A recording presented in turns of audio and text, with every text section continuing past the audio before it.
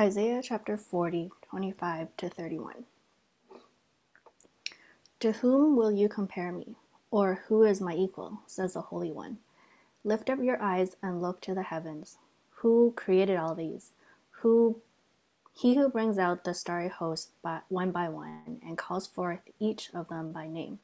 Because of his great power and mighty strength, not one of them is missing. Why do you complain, Jacob? Why do you say, Israel? My way is hidden from the Lord. My cause is disregarded by God. Do you not know? Have you not heard?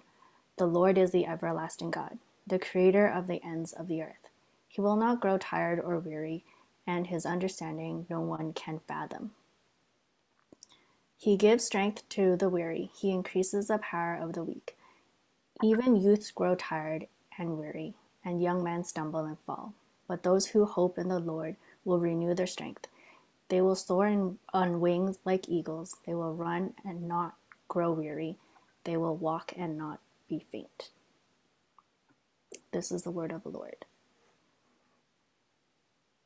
As well. Why don't we say another word of prayer to open up this time in the word. God, we thank you for your faithfulness, for the testimony and the stories of all the church members, God, that shared. Thank you for your faithfulness. And it truly is a story. It's your story, God, a story of your goodness, of your greatness, of how you have been good and constant and faithful through it all. And as we go into the 38th year, God, we pray that over our church, God, that we would continue to be a church that's after your heart, that will be spirit filled, that will be gospel centered, that we would center our lives around you, and that we would make disciples of all nations, that we would draw so close and walk so closely to Jesus that people can sense a difference no matter where it is we are in the city or around the world. So thank you for this church. Thank you, God, that you're our foundation. And as we go into the word now, Lord, may you speak to us. May we hear you and your heart for your church this morning. In Jesus' name we pray. Amen. So I'm titling the sermon this morning. It's fitting, I suppose. on I'm going to remove the confettis everywhere. I should have thought about this before I did it. But I'm going to speak about God's greatness. It's fitting that on our anniversary Sunday as a church that we speak about God's greatness and we speak about his faithfulness and who he is. Because ultimately, without him, there wouldn't be a church. There wouldn't be an LLC. Without Christ and his sacrifice and his love for us as his people, his reconciliation work on the cross that brought us close to him, that allowed us to have a relationship with him, we wouldn't have a church and we wouldn't be gathered here, though virtually, as a church body. And I just want to start off by saying that I'm so privileged to be serving here at church. I love you guys. I love our ministry. I love hearing from all the different congregations. And it really just shows the diversity and the richness of his body, how God brings different people together. And he is beyond language. He's beyond cultural differences. God moves and works in amazing ways. And 37 years is really a testimony to that. As I think about Isaiah 40, 25 to 31, it's a familiar passage for many of us. And I had another passage in mind, but this week, God really convicted me of this from Isaiah 40. So I'm going to preach it and share with us this morning. I want to say that it's important for us to understand God's greatness. And for us here living in Vancouver and in your own life, it's also important for us to have power, right? Like in the homes that we live, the lives that we have, it's important to have power. I'm not talking about power over people. I'm saying power like the energy, that kind of power. And I remember 3 years ago or so that our city, our part of the city ran out of power. I think it was a windstorm and it knocked out the power, and Ryan wasn't born yet and Cohen was pretty young. And I remember the lights being out, we couldn't cook. I couldn't find my hot pot stove, so I couldn't make anything. It wasn't for that long. Maybe it was like the afternoon or 4 or 5 hours or so, but it was a long time with the kid. And that's the only time where the 100 candles I bought from IKEA was a good idea. And we were able to lay it all out and light the room and whatnot. But We played card games. We enjoyed each other's time, but it was also nerve wracking. We're like, hey, when's the power gonna come out? This was fun for the first hour, right? With all the candles and stuff. But when it all starts burning out, like what's gonna happen? And we couldn't leave because the strata, we couldn't figure out how to open the garage gate because that depends on power as well. We couldn't leave the apartment because all the locks, for some reason, I don't know why, like during the emergency, when the power turns off, you would think everything unlocks, but actually didn't unlock. The emergency power tightened everything and we couldn't leave. But power is important. Like it's important to have power in our lives. And it's terrible when we don't have this power. Even rural parts of Ghana, Africa, understand this. For those that have been on the mission trip that we've been to Ghana, they have these little power stations in the middle of the village, these little wooden huts with straw, these clay huts with straw roofs. And middle of it, you will see a charging station. It's very interesting. Someone will have a generator to charge their cell phones. Even they understand this in rural Ghana. It's important to have power. We need power. Our cities need power, whether it's electric, solar, hydro, whatever it is. Our bodies need power. You need to eat. You need to eat. My son had for his first Taekwondo lesson, and he was like, I got to eat because I need power to go through his Taekwondo lessons so he can beat me up afterwards. I don't know why I signed him up for something like that, just to use it against me. Our cities need power. Our bodies need power. But I also want to say our spirit, our souls, we need spiritual power as well, that we need the spiritual power. And I don't know if you know this, but God wants you to walk in spiritual power. God wants you to have the spiritual power. God wants you to experience all his goodness, all his greatness, everything that he is. He wants to have this relationship with us as his church.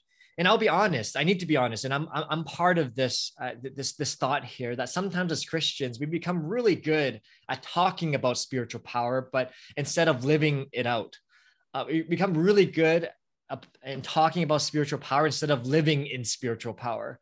That it becomes an idea, it becomes a thought, but we often are so busy or so bogged down or so tired that we don't experience this spiritual power. But God wants us. He wants us. He wants you to have the spiritual power. He wants his church to be spirit-filled, to be empowered by who he is, not for us to walk around with a deficiency, to walk around deficient of the spiritual power. We have this great God who wants to give greatly. And maybe today, as you join in on the service, that you want to be filled as well with this spiritual power. And I know that's the prayer that we've been praying as a leadership and for the church, for our whole church to be spirit-filled and to be empowered by him. But just know that this spiritual power that I'm speaking about today from Isaiah 40, it's not reserved for the leaders only, for the deacons of the church. It's not reserved for us pastors only. Only pastors have this spiritual power that's from God. No, it's for all people, because we are the priesthood of all believers. All of us that belong to Christ can have the spiritual power. It doesn't matter what your calling is. It doesn't matter what your vocation is. God wants every believer to experience him and to have the spiritual power that he has for us. And there's some encouragement for us this morning from Isaiah 40 as a church as we move into the 38th year. And I want to encourage us with this thought that we have to remember this morning God's greatness, and how remembering God's greatness helps us to experience God's goodness as well. That when we remember his greatness, we experience his goodness. And that's because God's greatness is our strength. As a church, it's not on how many people we have. It's not on how many gifts and talents. It's not on all the things that we can do. The greatness of us as Christians, the greatness of his church is because God is great. God's greatness is our strength as a church. It's not dependent on us and what we can do. It's dependent on who God is and who Jesus is and who the Holy Spirit is. God's greatness is our strength. And we spend way too much time.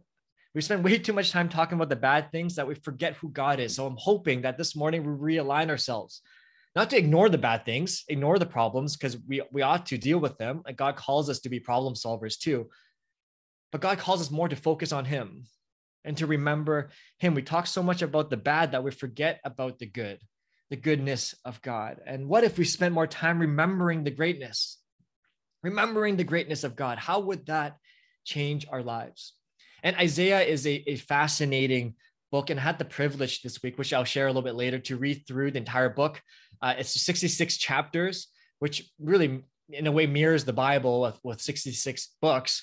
And Isaiah 1 to 39 is about God's judgment. You can read through it. It's quite terrifying, God's judgment against the northern kingdom of Israel. Because if we remember, the people of God were split into two kingdoms, the northern kingdom of Israel and the southern kingdom of Judah. The southern kingdom was more faithful, where the city of God, Jerusalem, is in. But the northern kingdom always suffered with not having good kings and poor judgment and idol worship and whatnot. So the first 39 chapters is about the judgment on the northern kingdom. Assyria comes and takes over, and this king Sennacherib comes and is relentless in his pursuit of destroying God's people. So he takes over northern kingdom, and he's at camp about to take over the southern kingdom. And he's like, Jerusalem, I want it. I'm going to go and siege that city. And we read in Isaiah 37:36, as Isaiah is in camp, seeing the army that's about to come and invade the city, they're sitting there just praying and waiting. And overnight in Isaiah 37:36, God says, I'm faithful and I'm good. And the angel of the Lord sweeps over the camp, where 185,000 soldiers die overnight, and the city is safe. And you can read over that in the history books, because the historians are trying to figure out, was it a plague?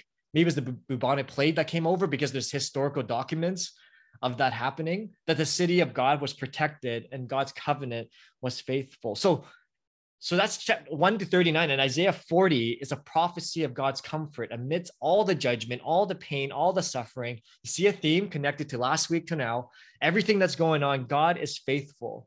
God comforts his people, the nation of Israel. God is saying, I'm not finished with you. I'm not finished. It seems like the nations are coming in. The nations are invading the city, invading this nation, but I am not done with you. I am not done. My covenant is good. I am still great, because your strength is not in your army. It's not in how many soldiers you have, not in how many swords and shields that you have. Your strength is in my greatness. God's greatness is our strength. If we ought to be still and remember that, and reflect upon that, and realize God is still present and God has not forgotten his promises. As we go into the text, we'll see there's certain things that stops us from seeing God's greatness, and comparison stops us from seeing God's greatness. Comparison stops us from seeing God's greatness. What do I mean by this? Verse 25, to whom will you compare me? Or who is my equal, says the Holy One. In ministry and as a church and as Christians, we get in trouble when we start comparing God to something else or someone else. When we start comparing our churches, our ministry, our gifts and talents, our people, when we start comparing those, we're not really, it's really a sign of discontentment.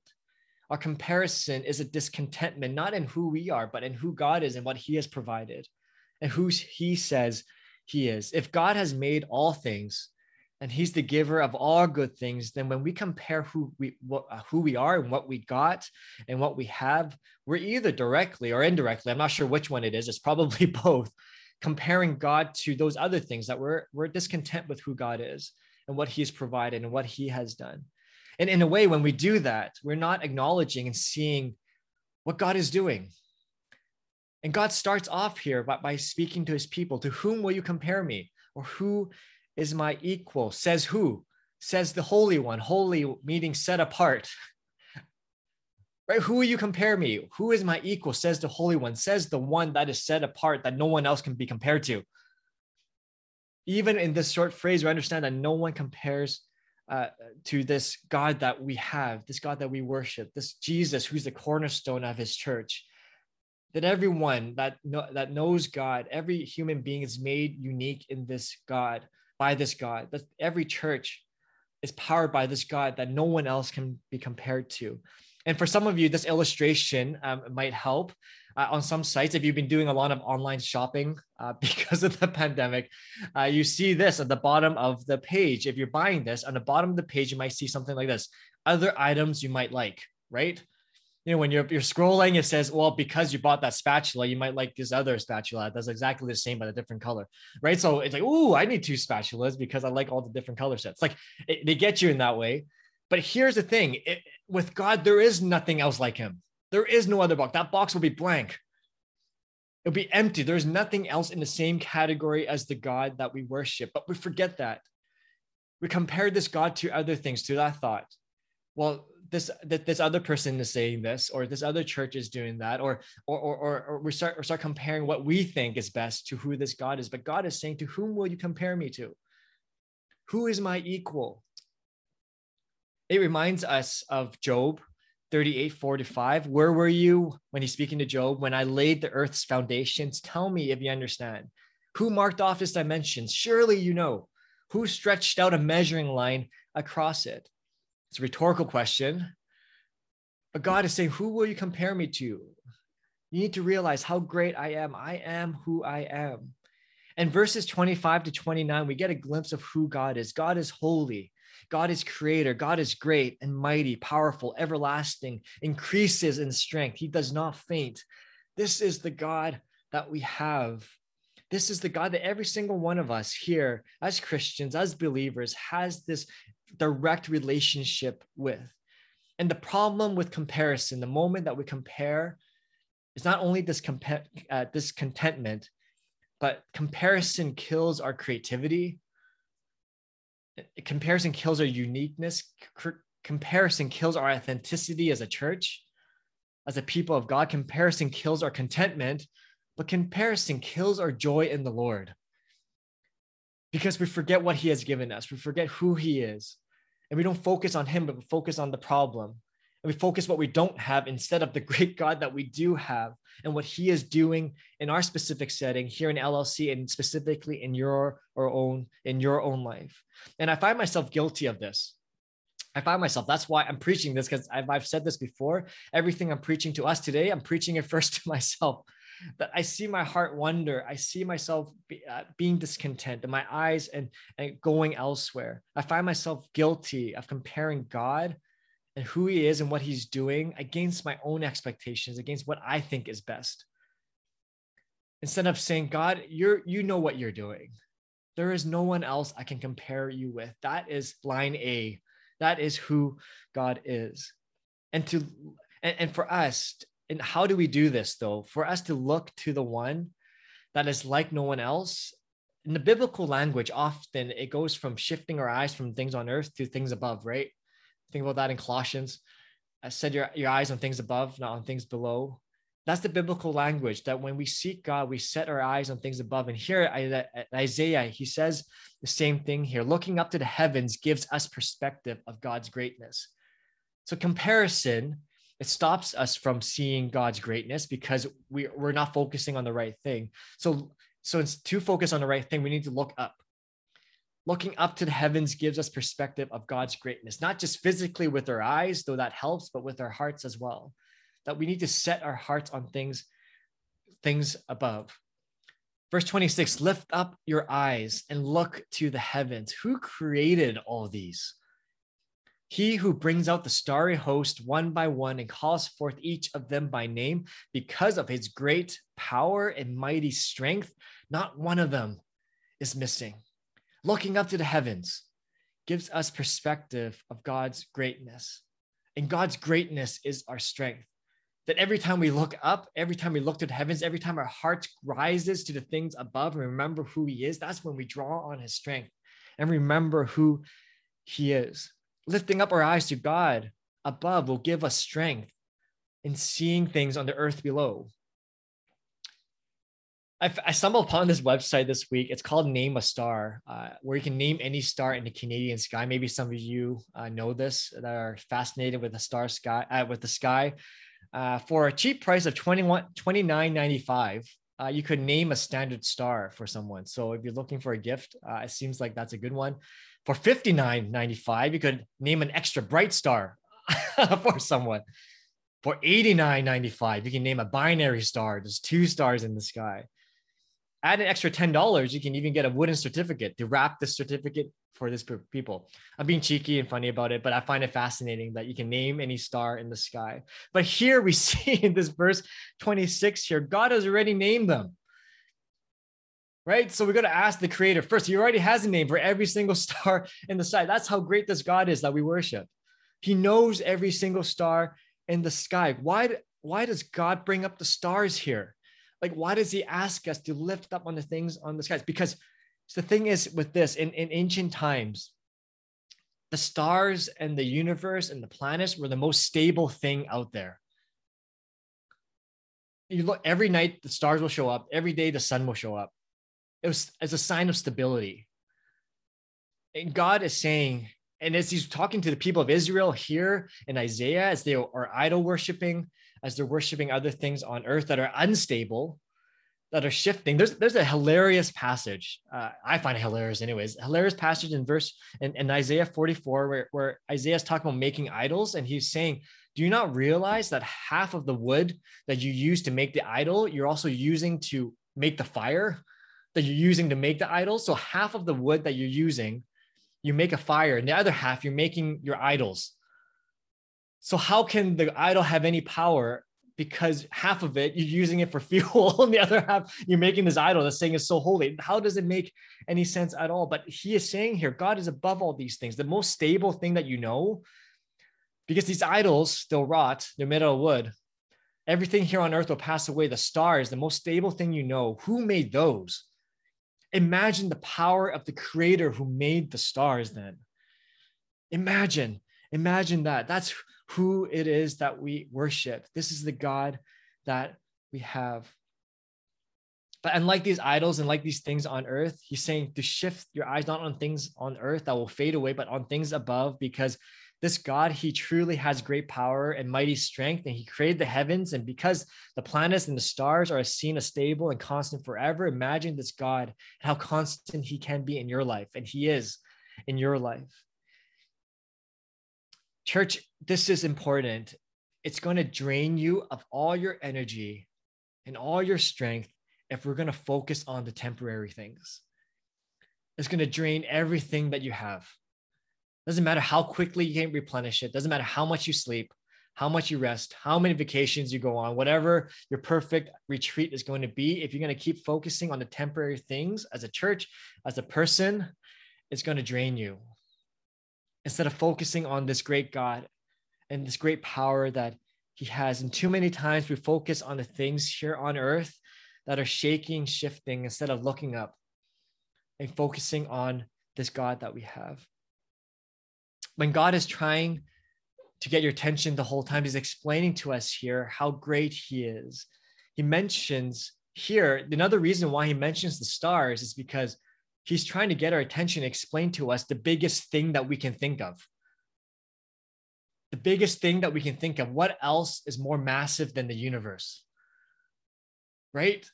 Nothing. God is trying to relate to us, to illustrate to us how amazing he is.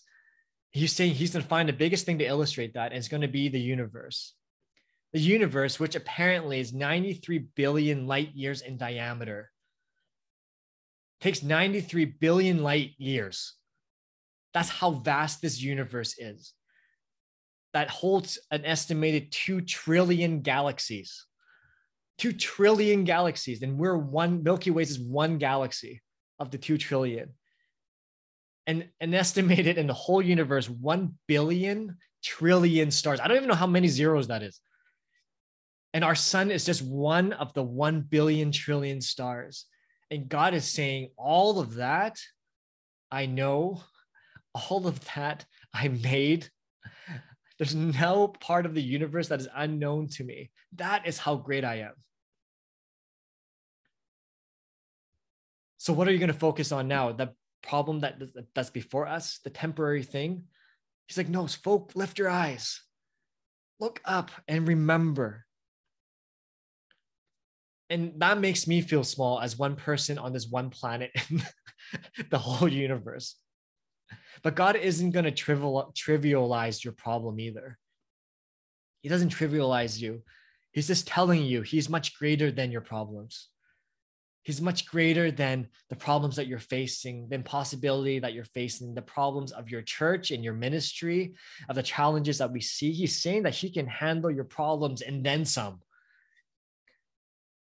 We might have some big problems, but God is saying, lift up your eyes and look to the heavens. We might have some big problems, but we have an even bigger God. An even bigger God than whatever it is that you're going through. Whatever problems you think we're facing as a church and as a people, Personally, we will have, and whatever problems you think you will have, God is saying, reminding us, lift up your eyes, look up. I'm here. I'm that great. God's greatness is our strength. Lift up your eyes. And I love this language here. Look to the heavens. Another way of translating that look is to become aware. Become aware of the heavens. For some of us today, this morning, we just need a realization. We need to become aware that God is that great, that God is that amazing, that God is there for us. And sometimes we're so busy that we miss out on how awesome this God is. We're so focused on the minute things, the temporary things, that we forget to be still. We forget to reflect, and we miss out on how great and how awesome this God is. And sometimes we might pay more attention to our Instagram feed, our Twitter feed, our Facebook feed, our emails than we pay attention to who God is. Sometimes we just need to stop and rest and be still and to focus, to realize, God, you are great. And that is the peace that you need for the day. That is the stillness that you need for the day. Do you know what God is doing in our world? Do you see what God is doing in our church? Do you see what God is doing in your life? How he is working and how he's drawing you closer to him, how he's trying to get your attention. And maybe next time you come across a problem or you're frustrated by a situation, for you to pause and to check, where are you looking at that moment? Are you looking to things above? Are you lifting up your eyes and looking to the heavens? Or are you focusing down below and trusting in your own strength? Because where you look makes all the difference. Where you look makes all the difference. And finally, waiting on God is what gives us our strength. Because you're asking, how do I get this strength? It's fascinating. It's not by trying harder, by pushing harder, but it's by being more still. I love that. Waiting on God gives us strength. Waiting on God, sitting down and being still and waiting on him to act, that's what gives us our strength. When you wait on him in prayer, when you come together as a fellowship and you wait on him together, when you come together as a church every single Sunday, that's what we're doing here. We're waiting on him. We're waiting for God to show up. When we wait for him to show up is in these moments where we receive rest. When we pause, we receive rest and God fills us up. And he says here, why do you complain, Jacob, the southern kingdom? Why do you say, Israel, the northern kingdom? My way is hidden from the Lord. My cause is disgraced by my God. Even though God knows every single star and he created all things in the universe, this is a personal statement. It's not a condemnation statement. He knows us by name too. He knows everyone. Even though he created all the heavens and stars, though God is so great, he still knows you personally.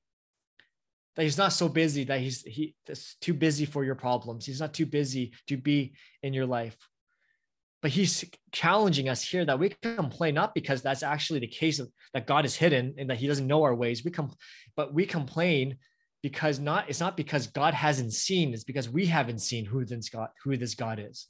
We haven't seen who this God is. It goes on in verse 28. Do you not know then?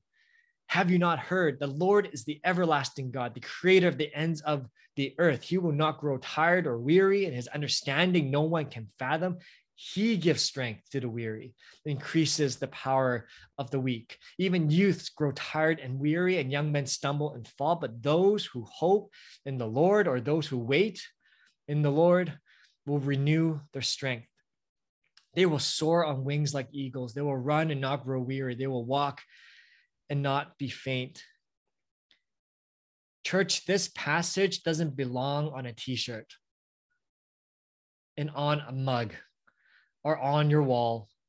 It's meant to be written on your heart, to be carried with you no matter where it is that you go, that no matter where it is that we go, that we wait on the Lord, that we hope in the Lord, that we be still and we draw strength from the Lord, because our strength comes from God's greatness. His greatness is our strength.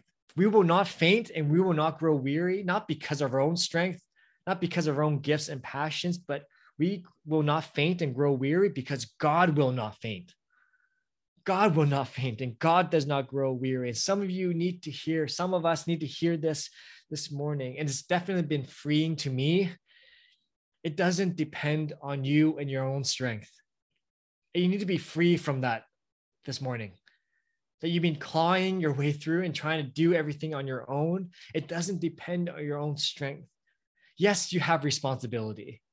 Yes, you have to show up for your family and in your relationships. Yes, you need to put in the effort. But ultimately, God is the one supplying everything. God is the one that supplies the power behind it all. And when we realize his greatness, that's when we're tapping into his strength. And we are renewed and we soar on wings like eagles, like this promise here. But when we don't remember how great God is, we end up depending on ourselves. We end up draining ourselves. When we forget that God is provider and the one who gives all things that are good, we end up relying on ourselves. And we burn out and we stumble and we fall. But since the Lord is everlasting and the creator of the ends of the earth, and since he will not grow weary and he will not tire, we're reminded here that he definitely has the ability to give you strength, that he is enough for you, that he will never grow tired and weary. And that's a promise that he is enough for you, whatever it is that you're going through. And I love this part too, that God, he's not waiting around, waiting for people to work for him. We kind of think about, God as this, tyrant that's just waiting to collect people to build my kingdom, like that kind of thought. Like that's not God. Like he can do all things on his own power and strength. God is not waiting for us just to use us. But what God is looking for, he's actually looking for people to give his strength to. This is what this passage is about. He wants to give you his strength. He's waiting. He's looking. He's like, who here wants my strength? I want to give you my strength. I want to give you my greatness. I want to give you my power. I want to give you all that I am because you're my people and I want you to flourish. I don't want you to run around depending on yourselves. I want you to wait on me. I want you to hope in me. I want you to be in relationship with me, to eagerly search for me. That's what that word means in Hebrew for hope. Kavah, it means to eagerly search for me, to look for me. And I want to end here with a few thoughts for us, if I haven't given you a few thoughts already. But how do we wait? How do we wait? There's an element of trust when it comes to waiting. So to wait on the Lord means to trust in the Lord, that what we're waiting for will show up, right? When you're waiting for something, you're trusting that it's going to show up. Whether it's a person, whether it's the bus, whether it's that Uber delivery driver, the airplane, it's going to show up. There's an element of trust. But as you're waiting and you're hoping, there's also an element of seeking as well, right? You're looking. You're looking. When's that delivery going to come? When's that bus going to come? When's that person going to walk through the door, right? When you're on that date, when is that person going to show up? You're seeking.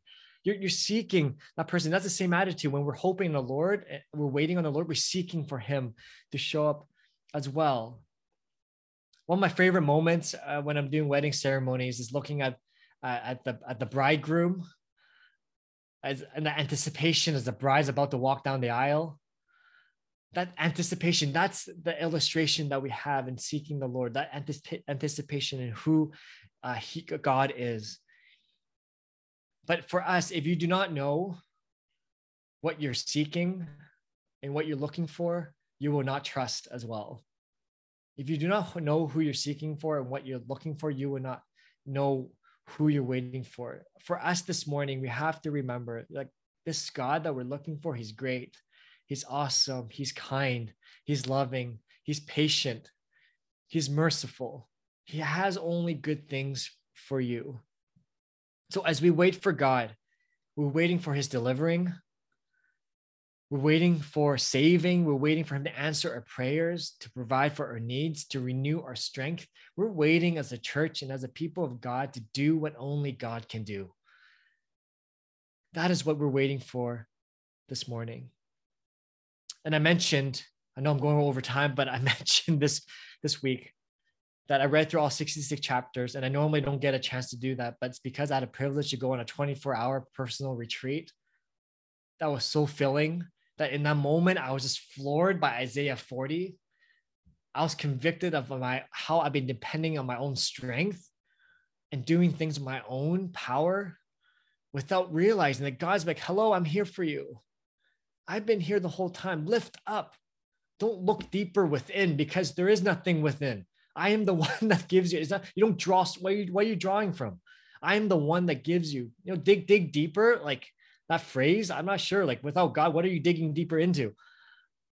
Right? Because you're empty. But I was floored as I was reading this, just that how God convicts us. Even though we're faithless, he is faithful. Even though we rejected him so many times, he still says, I am here for you. So I hope you hear the message today. It's a message of grace. It's a message of a second and third and fourth chance. It's a message of God saying, wait on me, hope on me, church, because I've been here for the last 37 years and I am going to be there for the 38th. I am going to be here until you see me again face to face in heaven. And it's going to be so good. But you can experience that here on earth every single day. So church, what are you waiting for today? As a church, we have things as a corporate body, but personally as well, what are you waiting for? God is able. God can fill you in who you are and what you're seeking. Father, we thank you for your faithfulness and for your kindness. We thank you, Lord, that we can depend on you, that our strength, it's dependent on your greatness. God, this morning, we want to marvel and just worship you for who you are. We declare as a church and as a people that you are great, you are holy, and we are unworthy, yet you know us. Yet you went on a rescue mission by sending your son, Jesus, to die on the cross for us so that we can have new life in this relationship with this great God that you are.